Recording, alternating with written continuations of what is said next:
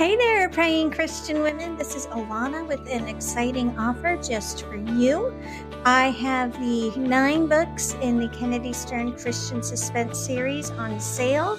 These are Christian mysteries to keep you on the edge of your seat, and I am including 9 bonus audios and a prayer journal and devotional inspired by the series. The link is in the descriptions. I hope you love it, and I also hope you love today's episode.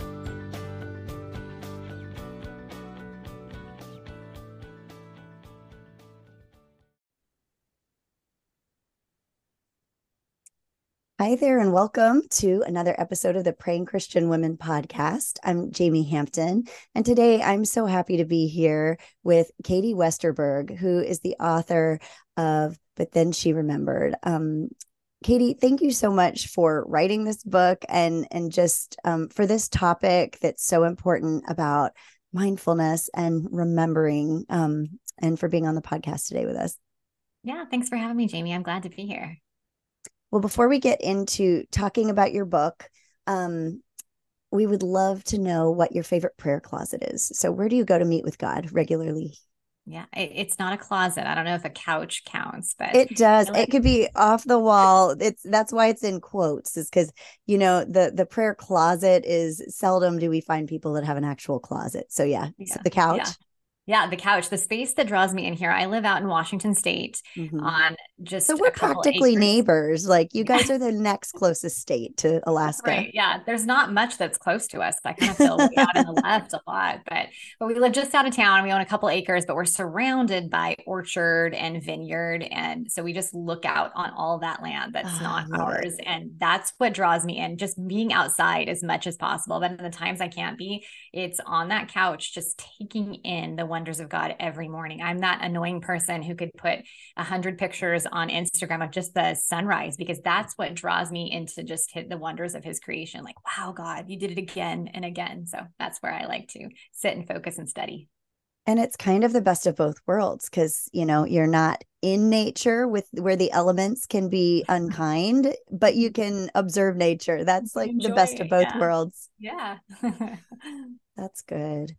Well, can you just tell us a little bit about your book, But Then She Remembered? What inspired you to write it? What was the felt need, and who is this book for? Yeah, any book I've ever written has just come from my time in the Word. I'm, before anything else, just a student who loves to study. So it seems like the times where I've devoted intense time to reading scripture is when these bigger themes have come out to me. So when I've read like cover to cover, and that's not always the best way to do it. It's one way to do it, but it seems like it's in those times that greater themes have kind of popped out to me. So it was several years ago when I was reading in that manner that the themes of remembrance and what happens when God's people forget really captivated my attention for this book. And I wasn't studying for this book. I was just reading and soaking up. Man, he tells us again and again, remember, remember, remember. And then we see what happens when God's people forget, and how God responds, and how scripture is so frequently repetitive. Like he's telling the stories again and again, and he knows that we're going to forget. So he's telling the Israelites, you know, I'm going to have you set up these stones because I want you to tell this to your kids and your children's children. And I'm going to repeat these miracles again and again. And then we see that all threaded through the New Testament. So that's really what called my attention to remembrance. But at the same time, I have 4 kids, 3 of whom are teenagers. So I'm raising these kids in this world of intense distraction and technology and things I did not have as a teenager, and things that can easily be struggles for me. So the question was really surfacing of how do I lead these kids well when I find this to be difficult myself? So unpacking those two things together. Okay, so is distraction really the problem, or is it really remembering what my goal is here? And does that distraction cause me to forget? So those two things kind of came together to form this book. That's so good. And, you know, I remember the very first time reading about the Israelites and when they decided that they wanted to go back to Egypt, and they're like, well, even though we were slaves, at least back then we had better food. And, you know, like they were complaining. I remember reading that as a kid and kind of laughing and just being like, they're stupid, you know, or like, didn't they remember that God parted the Red Sea, like he provided manna, and they're getting like, they're complaining about that. And I just remember being taken aback. And then I remember again reading it at another time in my life when I was older and being so deeply humbled and resonating with it so much. And I just wonder if it's because I was more self-aware, or because maybe I was more guilty of not remembering what God had done. Because as a young child, how much history do you really have, right? And there wasn't that timeline of, oh man, I do this every day, I forget all of the things that God has done. So I love how you talk about reading the Bible in its entirety, kind of getting a big picture feel for scripture brought you to this place of seeing this theme kind of coming up again and again, but then relating it to us. So do you think that, and it's kind of a loaded question, but do you think we're more distracted today than at other times in history, or and why or why not? Yeah, that is a challenging question. You know, that was one of the first things I asked when I was thinking through distractions. Like, is this a new problem? Were people distracted? I mean, you just told the story right there. The Israelites, that's it, right? In the desert, God did these amazing, powerful things. And then, a chapter or two later, they forgot who he was and what he did. And like, we don't want to follow anymore. We're going to go back this way, And so obviously distraction has always been an issue. If I want to put that in more modern day terms, sure, we haven't had a phone in our pocket for the last 50 years, but could we see that maybe in the 1970s, pulling up a big newspaper around us and shutting out the world around us, and maybe not doing what we should be doing because we're reading the comics and the obituaries and all the things, it's really just kind of changed forms, the things that captivate our heart and our attention. And I do think, however, that distractions are nearer than ever before. So they're in our pocket with our phone. They're on our wrist with our watch. The other day I was reading just a news article, and the ads that popped up on the screen are now not just ads, they're moving. They're all little videos. And I thought, how do we ever pay attention? Because everything is just moving right now. So they have come nearer than ever before. So I think we need new strategies for defending ourselves against them. And they're also interlaced and woven amongst these things that are actually really good tools. So the distance between being distracted and doing good work is narrower than ever, because I could just tell you, like, yeah, let's get rid of the technologies. But what about the good work we're doing here, that I get to talk to you, that I get to even write books from my tiny town in Prosser, Washington, So there's advantages in these tools, but the distance between them and their distance to us is a lot more threatening than ever before. Right. And I mean, isn't it ironic that the things that we use to reach people for ministry are the same things that can take us away from relationship with God? Sometimes those tools and that ministry itself can be an idol. For me, I spend more time posting to Instagram and Facebook or recording podcast episodes than I do actually talking to God and connecting with him. And that could be just as much an idol as, just playing cookie jam on your phone, as a distraction, as a mindless distraction. But they can all, good looking things and good things can become idols and distractions too. So that is so hard. So I wonder, do you think, so this is maybe a question for two different things. So I know, like, you and I have probably a memory of a time when smartphones weren't in front of us all the time. Our kids don't have that. So do you think that women today are aware that they're distracted, or has it become normalized? And then what about kids? Like, what do you think? Yeah, I think it has become normalized. I think we're both aware and it's normalized at the same time. So we develop this apathy, right? There's statistics out there that say between 60 and 75% of Americans will admit that they're addicted to their phone. Yeah. But so even that knowledge doesn't really change anything. But what are we going to do about it? Because this is the world we live in now. So we have become apathetic to it. And sometimes it's just not having tools to know what to do with it. Because yes, I do need to be on here for my work, or yes, I do need to use my phone to communicate. There are advantages to having that. So we just kind of don't know where we go with that. And then, parenting kids is a whole new struggle, because oftentimes when we are parenting, we're either doing what our parents did, we're running to what we had before or running from it, right? We're doing the opposite of what our parents did. But we're in this new world where I don't have what my parents did. I don't have good examples or poor examples of how this should work because I didn't have a phone until I went to college. So some of that is, and that's really what put the pressure on me to study this, is that how am I going to lead these kids well if I don't even know a correct way to do this? This really like forced me to work this out with the Lord so I can lead them well in it as well. So what do you talk to them about, and what do you talk to yourself about? I know this book is a lot for, equipping us, and then, and therefore we can equip others, including our kids. But what are the core values, or do you identify problems first and then solutions, or do you identify core values of positive, this is what I'm going to value, and therefore the distractions need to fall by the wayside? How do you approach that in yourself and in talking to others or discipling others?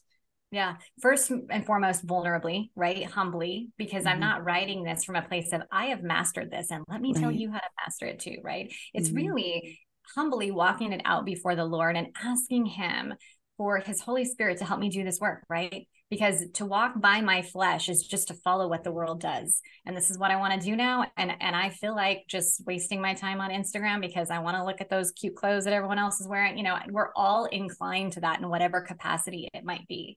But what would it look like to walk by the Spirit here? And there's some fun science we get to use in the book. Forbes Business did a study on, distraction. And they talked about in it that sometimes we focus so hard on the distractions that maybe the distractions aren't as much a problem as we've forgotten what it is we want to pay attention to. Right. And if there is not a gospel principle threaded into that, it just like, wow, of course the world would figure this out and not know the real solution here. But what is it that I want to be spending my time on in my days? And if I go back to that, rather than just staring so hard at, well, maybe I should delete Instagram. Maybe I should take a break from Netflix. But what is it that my heart really needs to be focused after? What would it look to love Christ with my mind? What does that even look like? And then if I don't necessarily have the tools to do that, first of all, I'm going to ask the Holy Spirit to help me, right? Because he's the great convictor, and he helps me toward obedience. So I can say, just test my reflexes. Help me, Lord. Convict me. Remind me when I'm on there, just that quiet voice that says, is this really what I want to be doing right now? And so trusting my kids to learn to follow the Spirit's leading is the very first step in any of that behavioral correction, right? Because I think he loves a heart that's willing. That's a heart he can work with. He's not up there like our phones tracking our minutes and saying like, oh, okay, so she was on an hour too long today. That's not how it works, right? But if I have a heart that's after him, the minutes don't matter anymore because he has someone he can work with here, someone who's shapeable. That's really good. So I'm curious, how do you outline this process? I know there are people, myself included, who just struggle with, how do I even hear from him? What are some steps I can take? What can I do when I feel like there's nowhere to give? I know that there are people that just feel like, I don't even know what in my life can give. I'm so busy because I've got all of these things that have to be done. How do we go about carving out time to even hear from God? And then once you create that time, what can we do to pursue a two-way conversation rather than just, the obligatory dump of grocery list to God once in a while? Yeah, definitely. I heard a sermon the other day that was talking about the battle for our focus. And I thought, man, that's a really good way to look at it, because we don't always look at that there's a fight to be had for this. When we are up against social media platforms or news platforms, any of that have like carefully articulated algorithms with all kinds of science behind us to hold our attention. They are after the attention economy, right? The market of those programs really is our eyeballs. And so they are meant to captivate us as much as possible. That's a pretty big giant to be up against, right? But I'm going to sit and I'm going to read my Bible and I'm going to focus, and all of those other things and temptations are in my mind. So it is a battle to be fought. And I think we need to recognize that, okay, it's not just going to come easy one day where like, yeah, I'll just sit there luxuriously for hours and that's how it's going to work. And I'm going to be so sharp and so focused. No, there's a battle to be fought here. So I'm going to recognize that from the beginning. And when we do that, then we put some measures in place. Maybe I'm just not even going to have my phone by me. So if the phone is is a distraction. It's not necessarily the issue, but I can just put it away. I can make sure I don't even turn it on, right? I can just have it away from me because I'm not fighting that temptation today. And I'm going to open my Bible and I'm going to get before the Lord. And in different seasons, that can look a whole lot different. When I talk about reading cover to cover, that is not for every season of life. Maybe some seasons of life, it's reading a psalm. And if that's what I can digest for the day, sometimes it's a verse. It's enough that just to stay in my mind and meditate on one verse that puts me in communion with Christ for that day. So again, there's not like some strict formula. There's a lot of right ways to do this. But then it's also being aware that he knows our frame. Like that's the greatest mercy in all of this. He knows that we're made for dust. He knows how our minds work, right? So when that happens, when I'm reading or I'm praying, and all of a sudden I realize my mind is somewhere else, it's on this other list that I'm doing, then I just ask him, Lord, help me stay focused. And I come back and I try again, right? That's what battling is. It's not that we do it perfectly, but I'm willing to keep fighting for it because I know it matters. That's such a good point. And we need to stop there and sort of ruminate on that, because I think a lot of times, a lot of us can be perfectionists or idealists, and you have this idea of, oh, this is what my quiet time is going to look like. And it doesn't matter the season of life that you're in. There are going to be things that sabotage that, not to mention, and that's just by chance, not to mention Satan's attacks and his desire that always seems to come up when you commit to starting anew, to committing to spending time with God. Satan's gonna, pull out the big guns, and he'll know where to get you. That's and we can't be afraid to do things imperfectly, and we can't be afraid to fail either. Just, the other day, I literally had to sit myself down in my seat. I was so antsy I had a bunch of stuff to do, and I was so antsy. I had not sat down to just read my Bible in probably months. I had read, I had done study things and looking up verses for different ministry things or things I have written, but just in terms of Bible study, I had not done it in a couple of months. And I had to I was physically trying to get up out of the seat to move to go do my to-do list. And I had to sit myself down to do it. And I didn't honestly come away feeling wowed by what God had to say. I didn't really get a lot out of it. And there's a temptation there. And in another time, I might've been like, oh, well, God, I committed this time to you. I deserve something back. I deserve a revelation, or the dopamine hit of spiritual happiness or something, but I think we need to we don't need to fear having it not be the picture perfect way that we thought it should go. And we don't have to feel like we need to get something out of it, or even feel like we've given all that perfectly. I think we just need to be obedient and commit to putting that time in and that effort in. And that's enough for sometimes.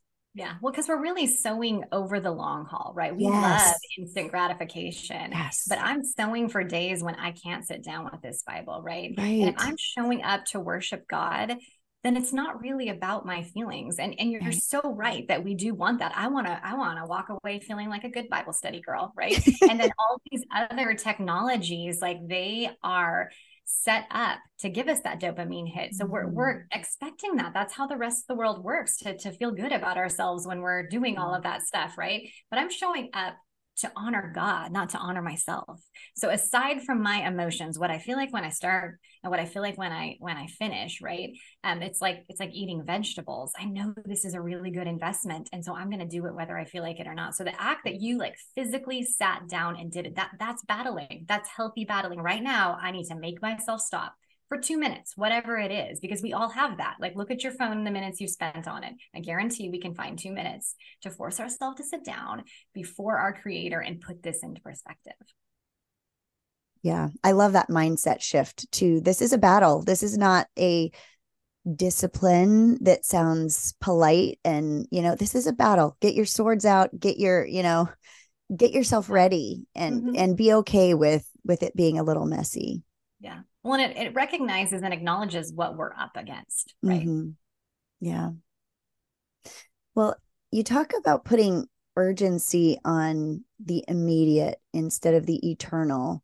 So what's the importance, kind of shifting, into that mindset? Like, what's the importance of having an eternal perspective and the danger of having only an immediate perspective, speaking of instant gratification? Yeah. Yeah, this is one of the risks of all the media that we take in. It really does orient us toward the immediate. A friend was sharing with me the other day a statistic about our empathy stores when we're on social media are drained in the first 30 minutes that we're on there. Ooh. And so I thought that was an interesting, I didn't read the study itself. She had just shared that with me. And I thought, how interesting, because you're on there and your heart goes out to these stories from across the world. And it's amazing that we can be connected with people across the world. And then we turn to our own families or our neighbors right in front of us. And we've drained our empathy stores on things that we're not even connected to, right? So when we open our doors to everything that's immediate, and it's not just social media. I mean, even the news cycles are like this. We have information like never before right in front of us. And the world is telling us this is important, and this is important, and this is important, and this is important. And so when we let the world tell us what's important, it's really easy for all of that to co-opt what we believe as a believer. But I'm here for eternity. And I know my days, I'm living for eternity. I know my days are numbered. So I don't know if that's tomorrow, or if I don't know, that's the next day after that. I don't really know, but I have a goal in mind that's going to look different from the world's, that's going to look different from any algorithm they set up for me. They're going to try to orient that toward everything they think would captivate my attention. But more than my attention, what is captivating my heart is Christ. So what would it look like to live from that position? That I'm living toward eternity, and I want to take my neighbors with me, and I want to take that bank teller with me. Like, how does that orient my conversations? Not what's urgent, not what's immediate, but what's really important here. And that kind of shifts how we address those situations.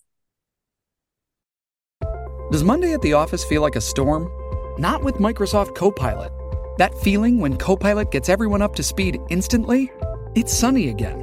When Copilot simplifies complex data so your teams can act, that sun's shining on a beach. And when Copilot uncovers hidden insights, you're on that beach with your people, and you find buried treasure. That's Microsoft Copilot. Learn more at Microsoft.com/AI for all. Yeah. And like you said, we're not trained for the long haul. I mean, I would say just Western mentality in general is short-term focused, and especially now in our technological day and age. But I love that. And I've been thinking about that a lot lately. Just, what is what I'm doing now sowing into eternity? Because what's it going to look like in 100 years when I'm gone, like way gone, and what's going to be left? What's going to be in eternity as a result? And I think that's sobering, but healthy. It's, right. To do that. Absolutely. Along those lines, like what does taking every thought captive look like today? Because that is a big part of changing that mindset, is kind of having a filter that catches those thoughts and tests them against scripture. So what does that look like to you? Yeah, because those thoughts are affected by all this information that comes in, right? And it can send us into a tailspin pretty quickly, because this information, whether it's relational or with the news or the economy or any of those things, I have no capacity to deal with all of this. This is available to me now, and how am I going to deal with it? So when I look at things like artificial intelligence, and there's been lots of news stories about that lately, I think I don't even know what I think about that, right? It's really easy to worry about that. Or if I look at foreign relations, on top of all the things that we would deal with in our own home, it all gets quite murky. And I start thinking, gosh, I don't know. This is scary. This is concerning. We haven't dealt with this before. What does this mean? What does this mean for my family? What does it mean for us locally or regionally? You have all these thoughts coming in, all these reasons for alarm and worry. But the real tool of taking thoughts captive is to then bring them into obedience of Christ, right? Mm-hmm. So what does God's word have to say to that? Okay, maybe I can't find artificial intelligence in scripture, right? Exactly. But I can find how God's responds to his people in need. I can find his faithfulness. I can find how he does not fail them, right? So do I believe that to be true in my practical theology right now or not?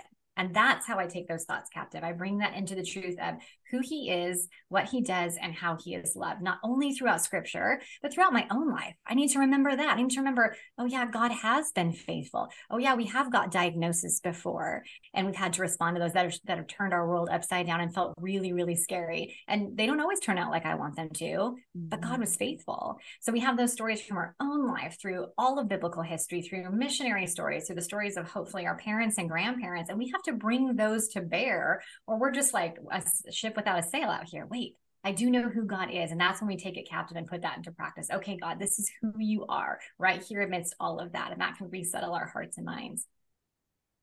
And you bring up a really good point. Like, all of your taking thoughts captive revolves around knowing truth. And if you don't know truth, you can't test the thoughts that are coming in. And I think that's one of our biggest problems, probably even as Christians, even as the church with a capital C, is most of us don't take the time to discover truth through the Bible, through God's word, because we want the quick and easy. We want the sound bite. And you could get sound bites from, or we want the cliff notes from someone else. Not to say that you shouldn't listen to other people, but there are a lot of false teachers out there. There are a lot of sermons that you're going to listen to. There are a lot of podcasts you're going to listen to. You shouldn't be listening to this podcast and take what we say as gospel until you test it against scripture. And so if you're not knowing that, it just, everything you're saying just reminds me how important it is, even if you think you know what scripture says about something, to kind of go back and read it in context and not just little bits here and there. So how doing that, like once we kind of have that foundation of taking those thoughts captive, can you just give us some kind of practical tips for emphasizing that remembering and going back? And yeah. And to add to your point there, the Bible tells us like those false gospels, those false messages, the false teachers will only increase as the days go on, right? So it is our responsibility to be aware, to weigh these things out. And that's just truth accumulated over small bits over a long period of time. So yeah, that's incredibly important to know the word. And when we talk about remembering, we can't remember what we don't first know, right? We have to have a bank to draw from. So we keep on filling that bank. We put in that time, whether it feels like a good idea or not in the moment. So we have something to recall from later. So, and practical tips to remembrance. So the most practical and boring option I can tell you that has been really fruitful in my own life is just scripture memorization. It's something that we often relegate to childhood and somehow grow out of, but the word does not return void. And it's really our job to commit this to heart. I want to sow this into my heart and mind. So it's really what I'm thinking about, because I'm being formed by the things that I put into my mind. And I'll tell you that scripture memorization is hard. The older our brains get, it's not easy. It's possible, but sometimes I'm amazed by how hard it is. I'm just like saying that word again and again. And why do I keep on messing up that phrase or not remembering it the next day? And it was one time where I was reading Psalm 1, where it talks about meditating on his law day and night. And I thought, how do you even do that? Because we got real work to do, right? I can't be meditating on the law day and night. And I realized my struggle in scripture memorization had me saying the word again and again throughout the day. I was taping it on my refrigerator. So maybe it isn't as much about remembering every verse and like being able to quote it all, but maybe a good part of the good work is actually in that struggle to memorize, because I'm thinking about it again and again. And that battle is all good work to keep his words in my heart and mind. So memorization has been a really good gift for me. That is beautiful. It conjures up these memories of walking across my college campus with my little plastic orange scripture memory case that I kept in my back pocket. And I would just kind of try to memorize scripture. And it's like you're saying, I would just get so frustrated because I'm not great at memorizing things. So it took a lot of effort. But isn't that like the perfect metaphor of our whole Christian walk? Is it about the end product? It's never been about the end product, because the Bible tells us we're not going to get there until eternity. It's about the journey. It's about the failures. It's how we get back up. It's who we turn to when we do fall, and whether we acknowledge the failure or try to cover it up and pretend. Like, it's just the journey and the struggle are all part of and are the point, I think. And that's that's important to remember. Yeah. And we think about how a loving father views that, right? Like if you're a parent, I feel like that's a little bit easier. When I see my kids trying so hard to do the right thing and struggling, there is nothing but a heart of compassion for them, just cheering them on in that race, right? So he's not there. There is no shame in the slow and long memorization. Like everybody says, I don't think I've met anyone who said, "Oh, I'm awesome at memorization. I'm just really good at that." Like, no. But it's how we look at that. Like, that's a healthy struggle that I'm going to engage in, and I'm going to believe that God is going to honor that, because he does. Well, what would you say if you could just pick like one piece of either advice or one take home message that you would hope that everybody would come away from this book with, what would that be?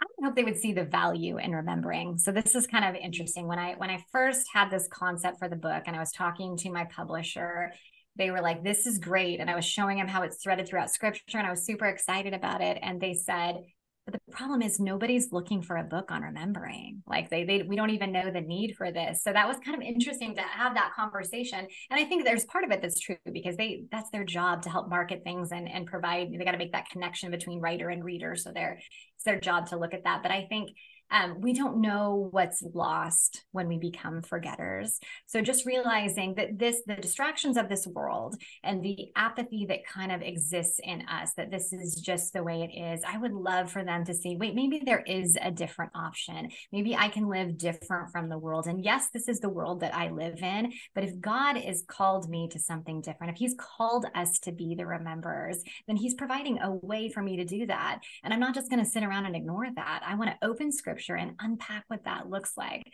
so I can live a life fully focused on him. Yeah.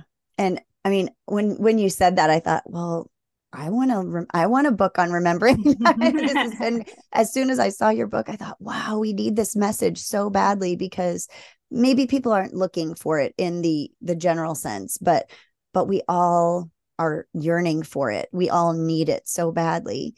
Do you have any just personal anecdotes or stories of how remembering, particularly since we're a prayer podcast, like answered prayer, looking back and remembering, whether it's through journaling and rereading a journal that you had forgotten about, or just, is there something in your list of Ebenezer stones along the way that you like hold on to when you have a hard time come up that helps you to remember who God is? Yeah. So many, because I look for these now. I latch onto them because I really started to understand the importance of them. But I can tell you one specifically that just came to mind when I wrote my first book. So I'm a homeschooling mom that God has given me some capacity to write and speak. So that's kind of a new part of what I do. Well, I've done that for maybe 10 years. But when I started writing publicly and I got the opportunity to write a book, that was kind of a whole new world for me, right? Not something I'd done before. And it really was a different schedule, different all of that. So when that book was about to come out about 6 weeks before, my publicist started scheduling these interviews and everything was looking a lot different. And I'm not an anxious person, but I started to get really nervous. Like, I don't even know how to connect a microphone to a computer, right? Like, this is not my world. This is not what I do all day. I've never done this before. And it also felt like a lot of things that had to be done, but none of it could be done today. It's not like stay up and clean your house till midnight and you'll be ready to go. It's like, it was all just out there in the future. So I was feeling this ball of nerves, and I called a good friend of mine and I said, is this just what it's going to be like for the next 6 weeks? Just this like tangible ball of nerves in my stomach? Because I don't even like this. And she said to me, I'm going to ask you one question, Katie. What are you believing to be true about God right now? And that question just crushed me. I was crying because I thought, I can't even believe here I am. I think I know these things, yet I'm so quick to believe that he's not faithful, that he's not going to carry me through this, that he's called me this far, and my family's going to have to live off of pizza for the next 6 weeks, and it's just going to be a mess, and I'm never going to figure out the technology, all these things. Like, that's what I'm living, like who I believe him to be. And it happens so quickly, but it's such a strong and convicting question. So that question alone has helped me in those times. And just having a friend who can ask that question, or being the friend woman that can ask those questions, that you can get to the heart of it. What are you believing to be true about God right now? And that's the moment where we have that opportunity to take those thoughts captive and bring them to obedience, and fight back against those feelings of, but wait a minute, God, this is who I know you are. This is not what I know you're going to do. So I'm going to ask you right now to help me, like, let this anxiety be gone, that I can believe what is true about you and not all these things that aren't true. So that was definitely one of those Ebenezer moments that has served me well. I love that.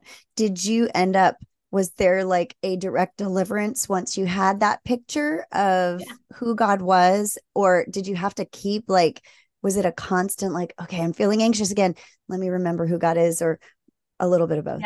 Yeah, no, it was mostly immediate, and it's not always that way, wonderful. right? And prayers answered in 100 different ways, but in that moment, it was just the recognition of lies that I was believing, thoughts I wasn't taking captive, and not even recognizing, because they're sneaky, right? And when we're in new situations, new seasons, I think we're also more prone to it. It's not the same pattern, so it's not things we've seen before. So sometimes it takes someone to rattle us a little bit and say, hey, wait, this isn't true. So yeah, that was a really sweet one.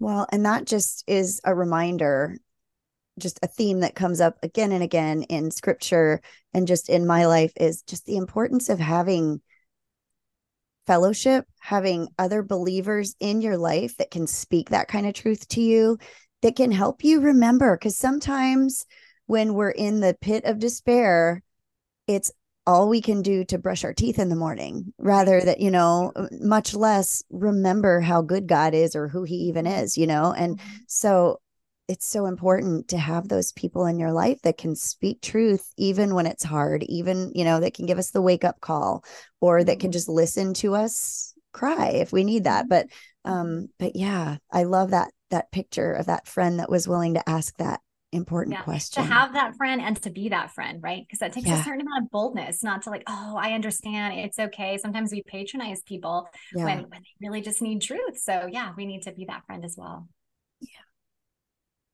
Well, I would just love to know where we can find your books, where our listeners can connect with you on social media and online. Yeah. So mostly my website, katiewestenberg.com, and for this newest book, but then she remembered there's a whole Bible study that's downloadable for free on the website, which is kind of awesome because it's a great tool to go through the book with other people. So that's a great place to land. And then occasionally I'm at Katie Westenberg on Instagram. Okay. I will get that out and make sure everybody has all that information. So Katie, thank you so much for just taking time to help us think about this, to help us just, remember the importance of being still and making space for remembering, because I think I definitely really needed that message, and it's inspired me in, more recent time to take some time for Bible study and reflection. So thank you for that. Yeah, it was a pleasure. Thank you.